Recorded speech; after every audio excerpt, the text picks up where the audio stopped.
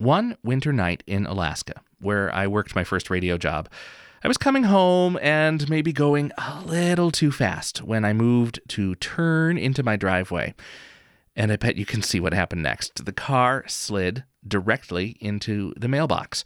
So I got out, I trudged through the snow to pick it up, and that is when I saw them. Shimmering curtains of green light hanging magically in the night sky. Now, I had been trying for months to see the northern lights. I followed the forecasts. I religiously watched to see if they were going to come out, and I never, ever got a glimpse of them. But now here they were, accidentally seen, thanks to my bad driving. And I remember just sort of standing there in silent awe, holding my mailbox and watching the lights dance. The northern lights were visible briefly over northern Michigan this week, and we will talk about that sense of silent awe with a local Orthodox priest whose church was in some ways built to be a prime viewing spot. That's this week on the Up North Lowdown from Interlochen Public Radio.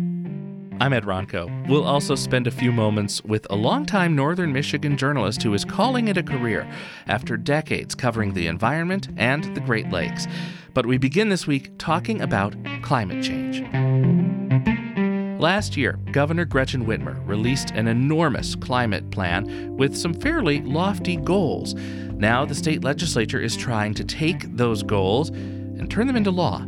There are bills to set a carbon-free energy standard, improve energy efficiency, and expand electric vehicle infrastructure. Our climate solutions reporter, Izzy Ross, had a conversation about this recently with IPR's Tyler Thompson, and Izzy said the legislature is trying to do a lot all at once, in part because of the urgency of climate change, but also for another reason. Yeah, money. There's a lot of it on the table through the Inflation Reduction Act. That's the biggest federal investment in fighting climate change ever. Here's Democratic Representative Betsy Kofia. The clock has kind of already started. We need to get it done as soon as possible, and the goal is to get it done yet this year. She says the state needs to adopt certain laws in order to take full advantage of that available funding. The federal government, through the Inflation Reduction Act, has billions and billions of dollars that become available to states if we adopt these clean energy standards, not just suggestions and goals, but actual standards in law. And billions of dollars would go to other states if we do not adopt these standards this year. The state has said it's already received billions of dollars for clean energy infrastructure through the act, and advocates say by passing strong climate legislation, Michigan has a better chance of competing with other states for billions more. So lawmakers don't want to lose out on that. I know there's also been talk about letting the state have power to allow for more solar development. Right now, local governments all have individual control of how those are permitted. What's happening there? Yeah, local restrictions have slowed various renewable energy projects across the state. House Majority Floor Leader Abraham Ayash represents Hamtramck in Detroit. He's among the legislators who want to streamline the approval process by letting the State Public Service Commission make decisions about renewable projects. Because there is no other way. If we are not setting a rapid pace for investing in solar and wind, we will not meet the energy standards that we are going to be setting. But, of course, a lot of local governments don't like the idea of that change. Yeah, Democrats have a slim majority in the House and Senate right now. Are Republicans on board with any of this? Well, it kind of depends what we're talking about. Both Interlochen Representative John Roth and Upper Peninsula Senator Ed McBroom have sponsored community solar bills this year, for example. McBroom also helped introduce a bill to allow people to sell more electricity from their own residential solar to utilities. That would raise the so-called solar cap. And look, Democrats have already made some concessions. For example, there are plans to push back their original proposed deadline to reach a carbon-neutral energy standard by 5 years to 2040. It was originally 2035. Republican Senator John DeMoose from Harbor Springs is on the Senate Energy and Environment Committee. His concern is about the pace of all this legislation. There's a lot of discussion out there about moving very, very quickly in a way that I think is not healthy for the state of Michigan. We need to be able to go forward rationally and really slow down and talk about this rather than ramming through a political agenda. And I'm not sure which of the two is happening right now. DeMoose says he's worried about things like the state's push for more electric vehicles and relying too heavily on renewable energy. Still, he's okay with phasing out coal, and he says turning down the heat and working across the aisle is important. He hopes they can reach agreements on a lot of these issues. Like what kind? Well, he does want to keep natural gas, nuclear energy, and a process called carbon capture on the table. That's a method of removing CO2 from the atmosphere and repurposing it or storing it deep underground.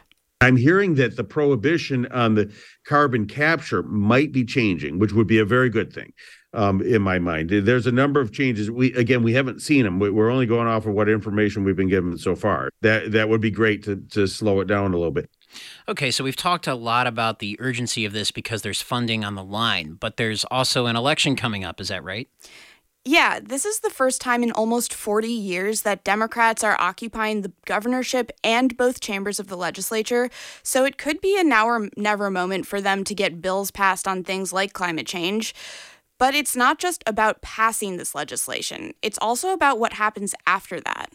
I spoke to University of Michigan professor Barry Rabe.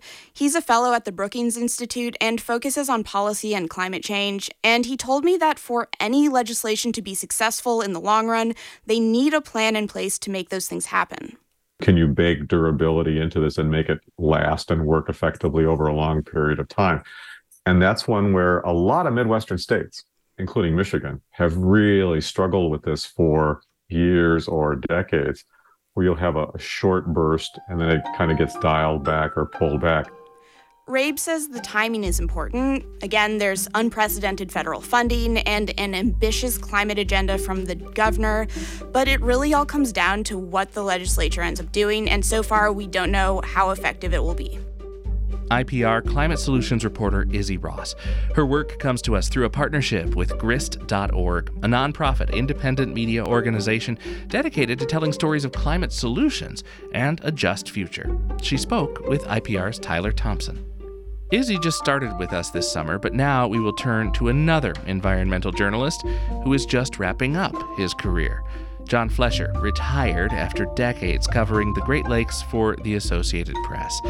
When Flesher joined the AP in 1981, he was covering politics in his home state of North Carolina, and then after a few years in D.C., he moved to Traverse City to report on northern Michigan in general.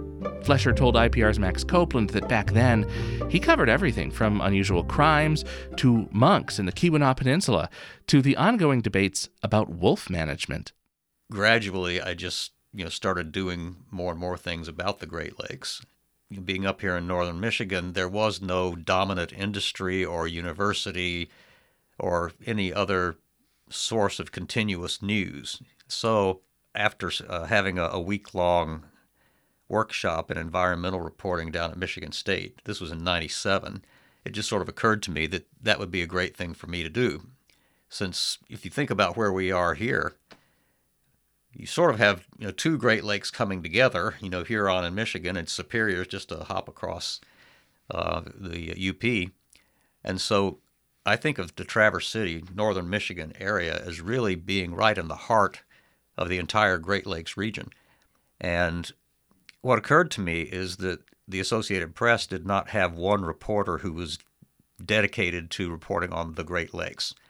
We might have someone, say, over in Buffalo, New York, writing about Lake Ontario, or someone in Ohio having a story about Lake Erie, something like that. But nobody was tying it all together. There was a year, 2002 to 2003, sort of academic year, when my family and I left Traverse City and went out to Boulder, Colorado.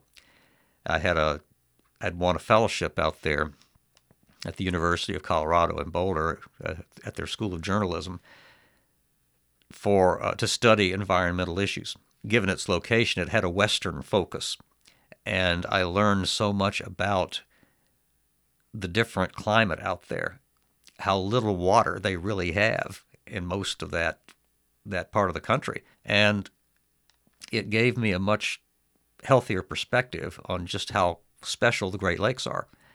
and what an embarrassment of riches we have in our area where it comes to water. Is there anything that you think people misunderstand about the region?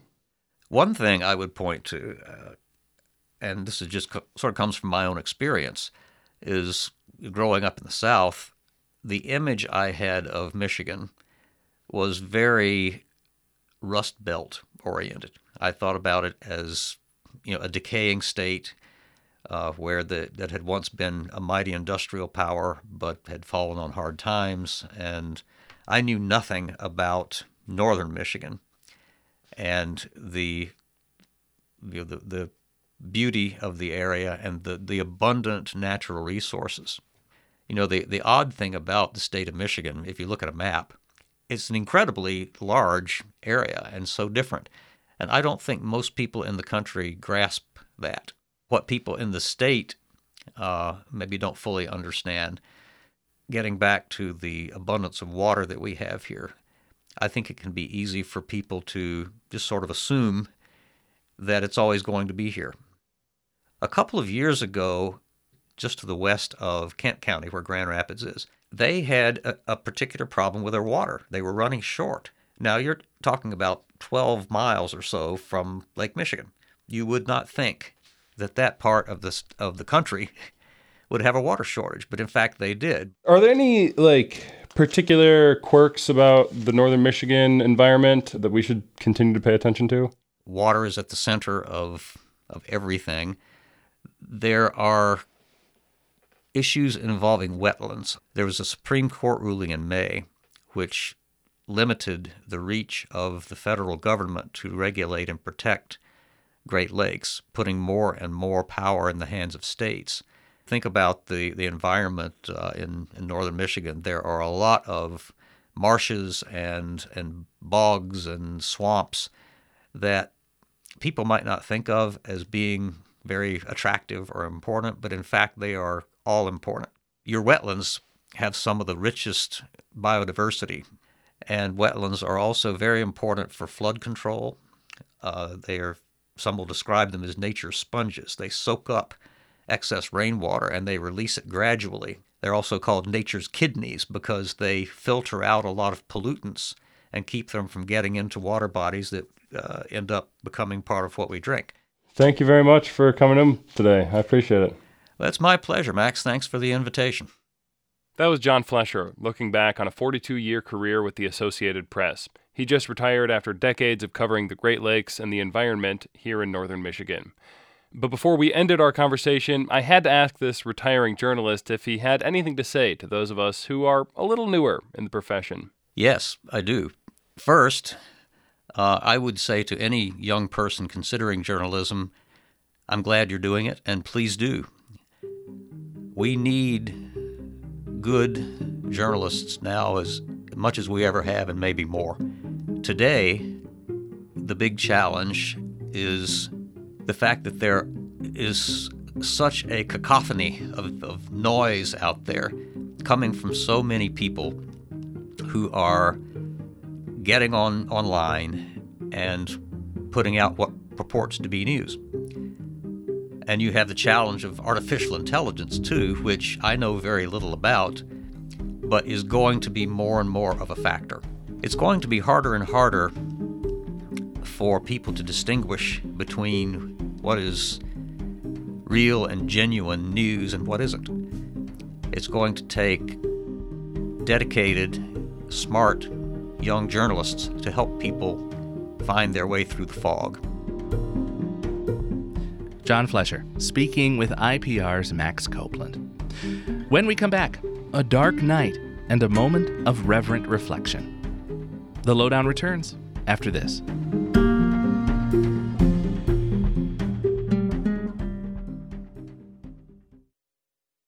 American politics are about as polarized as they've ever been. So how do you have a conversation with someone you disagree with politically?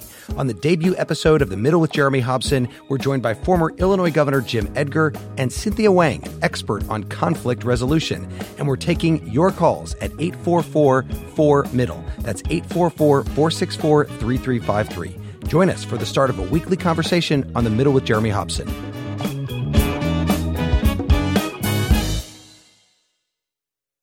Welcome back to the Up North Lowdown. I'm Ed Ronco.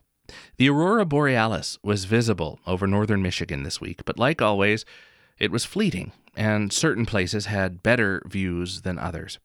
Now, there are Facebook groups where people alert each other that the northern lights are visible, and around here there are popular places to gather to get a good view, where the sky is dark and uninterrupted by street lights, headlights, porch lights.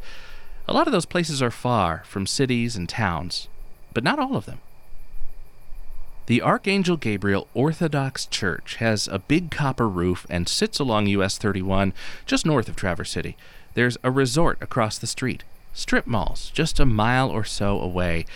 In the daytime, you look out to see East Grand Traverse Bay and the Old Mission Peninsula, but tonight, we look up.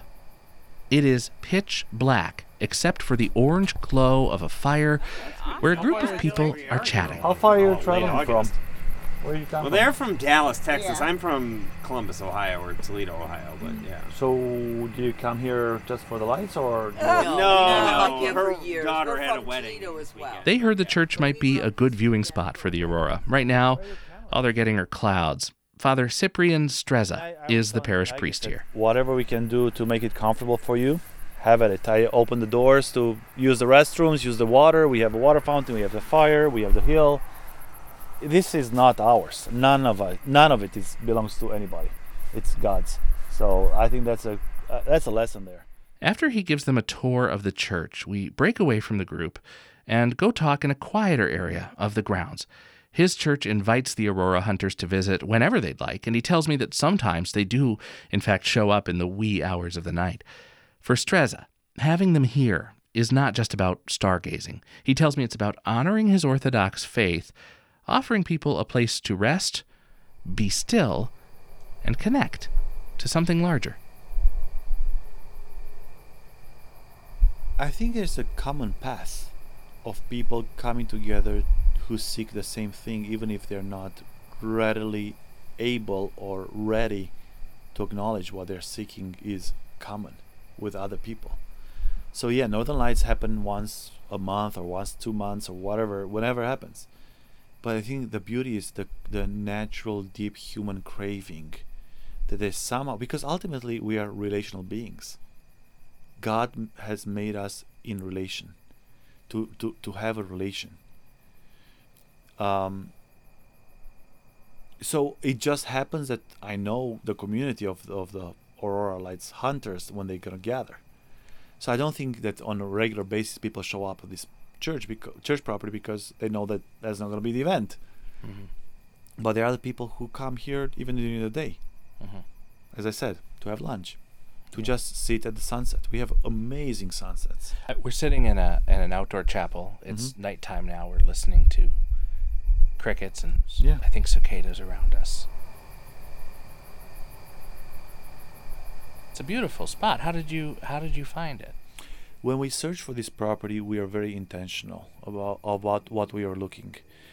I wanted the property to have three things: to be accessible, visible, and inspirational. And I think this property hits all three.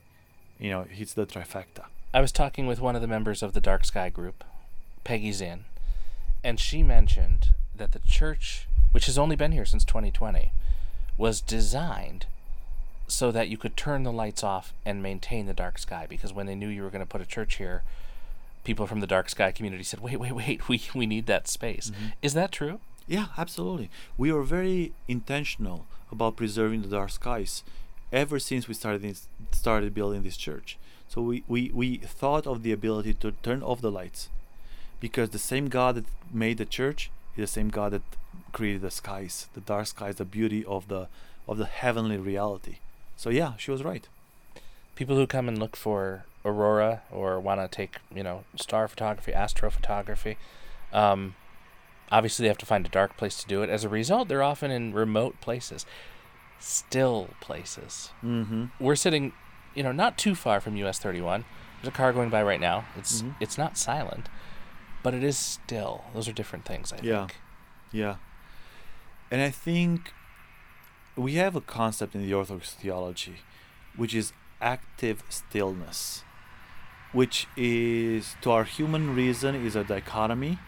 Wait, it's either active or it's stillness. But we believe that in the deep stillness, we encounter God. That's when the stillness becomes active. So active stillness is fundamental in our spiritual experience. You grew up in Romania? Yes. Did you grow up as a child active and bouncy and noisy, or were you a still child? Where did stillness come from in your life? Stillness is a skill that we work our whole life. And stillness has different aspects. For example, when you're a teenager, stillness is a foreign concept. When you grow up, you learn how to find your protective space of stillness, which is good for your spiritual and emotional health. When you have children, stillness, again, is still important, but it takes a different shape. So stillness is a concept that continually reinvent itself throughout the stages of our lives, but it still remains a very active constant. So to answer your question, I don't think I was a still teenager. I believe that I'm a more mature person, but I'm still not as still as I would like to. So stillness is a mindset rather than an external circumstance. What do we get out of it? Energy to keep going. I think I heard this saying that the difference between a champion tennis player and a good tennis player is the champion tennis player rests between the serves, whereas the good tennis player rests after the game. Stillness is that magic moment when we recharge our soul. Imagine having a moment of stillness at the red light of the traffic stop, or having a true stillness when you get home, or even sometimes taking 30 seconds before you go in the house after a hard work day, before you go in the house to encounter your family. You need to get in a moment of stillness to recenter. The world feels so busy and loud and sometimes angry, and here we are in northern Michigan, surrounded by acres and acres of open land and big lakes, and it seems like stillness would be easy to find here, but sometimes it's not. If you know how to find stillness, you will find it in the desert or downtown New York City. It is about the mindset, it's not about the circumstances. Have you ever seen the Northern Lights? I have. You have? I have seen the Northern Lights, and all I could think is the words of, again, from the Bible that says, Great are you, O Lord, and marvelous are your works, and no words are sufficient to praise your wonders. Where did you see them? I saw them from my house, actually. Yeah, up here in Traverse City. Last night about this time. Was that the first time? Yes, the Just very last first night? time. The last night was the first time I've ever seen them, and they were as marvelous as they say they are. And if you think how beautiful creation is, how much more beautiful the Creator is. It was truly a inspirational spiritual moment. Thank you so much for your time and for letting us sit here in quiet conversation. My pleasure. Glory to God for allowing us to share this beauty. That's Father Cyprian Streza, parish priest at Archangel Gabriel Orthodox Church in Williamsburg. Okay, back to Earth now. Here's what else is happening in Michigan. Michigan State University is firing its head football coach. Mel Tucker received notice from the school that it will, quote, terminate his contract for cause. Tucker was suspended after news reports revealed he was under investigation for harassing a rape survivor. He calls the allegations against him false, says he had a consensual relationship, and wrote in a statement that, quote, MSU does not care about my rights, the truth, or its future liability for policing its employees' private lives. Traverse City needs a new city manager again. A couple weeks ago, the city offered the job to Benjamin Marentet, but Marentet declined, telling city commissioners he wants to remain in his post as city clerk. The interim city manager, Nate Geinzer, has a contract that runs through October. It can be extended if needed, and he has been in the job since the city fired Marty Colburn in April, without much explanation. High school seniors in Michigan, whose grade point average is 3.0 or better, are guaranteed admission to 10 public universities in our state. The schools said this week that they've agreed on that policy. The head of the Michigan Association of State Universities says the schools want to encourage students who want to go to college, but think that it's too hard to get in. Michigan ranks 4th in the nation for vehicle collisions with animals. That's according to a study by State Farm Insurance reported on by the Benzie County Record Patriot. Drivers here have a 1 in 60 chance of hitting a deer. We all know somebody who has. Maybe we have ourselves. We rank 2nd in the nation, by the way, for insurance claims on animal collisions. Number 1, Pennsylvania. Speaking of cars, the UAW remains on strike against Detroit's big 3 automakers. This week, they expanded the strike in a big way to parts distribution centers nationwide for Stellantis and GM. Michigan Radio reports that the UAW says it's making progress with Ford. That's it for the Lowdown this week. We had contributions from Izzy Ross, Tyler Thompson, and Max Copeland, who is also our producer. I'm Ed Ronco. Music is by Blue Dot Sessions. And we leave you this week with just a little more stillness, recorded from the grounds of Archangel Gabriel Orthodox Church in Williamsburg. Thanks, as always, for listening, and have a great week. Because if you think about it, what are you seeking? What are people that travel 4, 5, 6, 7 hours to see the Northern Lights? What are the Northern Lights? I think, from my perspective at least, 3 things. 1, stillness, and I think it's a deep human need of being still. Secondly is fellowship, to find people crazy enough as we are to travel 4, 5, 6 hours to be here. And then I think we all desire a sense of wonder, and when you see those Northern Lights dancing in the sky, that's a spiritual experience, that a sense of wonder. So if we can offer this, I'm all in.